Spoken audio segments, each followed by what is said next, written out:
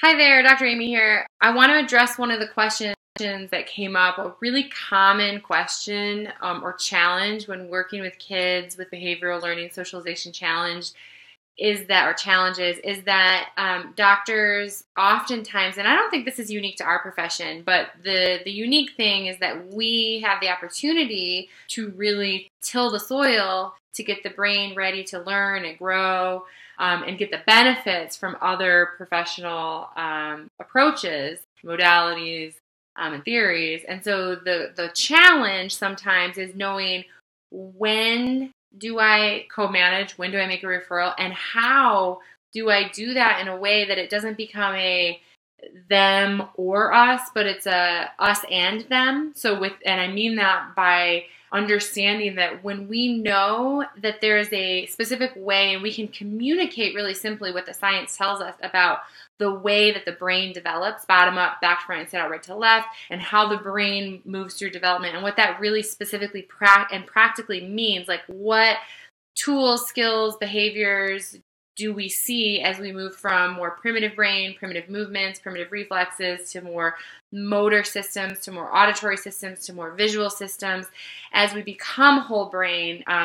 processors and efficient processors as we move through development. If we have gaps or deflections that happen because of what we know about different stressors or different things that may impact the way the brain moves through development, as we start to get the skills and understanding to be able to get the 30,000-foot view of why a child or an adult might be having specific behaviors, specific deflective behaviors, and what that tells us about that trajectory of brain development and how we specifically and scientifically impact the way the brain moves through that trajectory of development or fills some of those gaps in the trajectory of development by applying what we do in chiropractic by removing subluxation and increasing efficiency of the brain to body connection and the ability of the brain to process outside of the brain and outside of self. As we do that and we can communicate that really simply, it becomes super clear when it's time to co-manage care, but keep doing what we're doing. Keep tilling the soil. Keep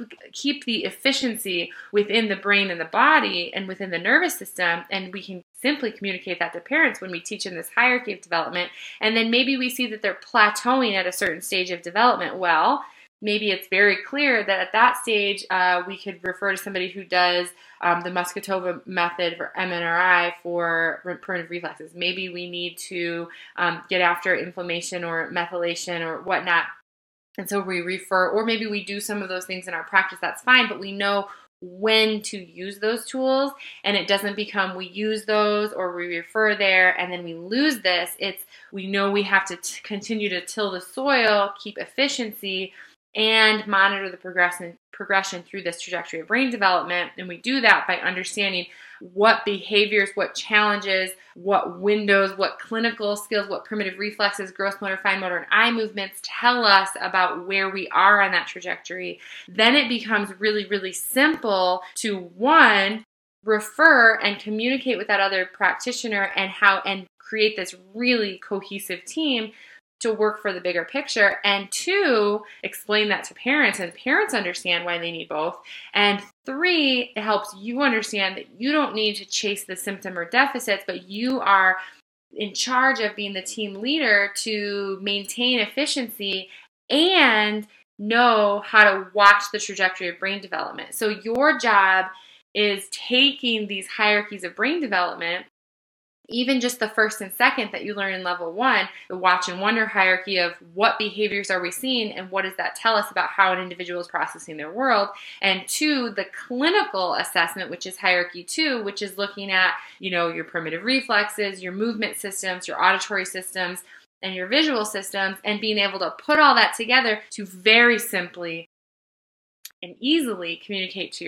make the case for yourself, to the parents, and other practitioners. So when we start unraveling that and really getting down the simplicity of how that all works together, then you can you are positioned as the team leader, which we really need to be. So again, we need to know a little bit more, not so we can chase the symptoms or do the other things, but so that we can be clear in being the team leader. And one of those things is knowing when and how to work with their other practitioners.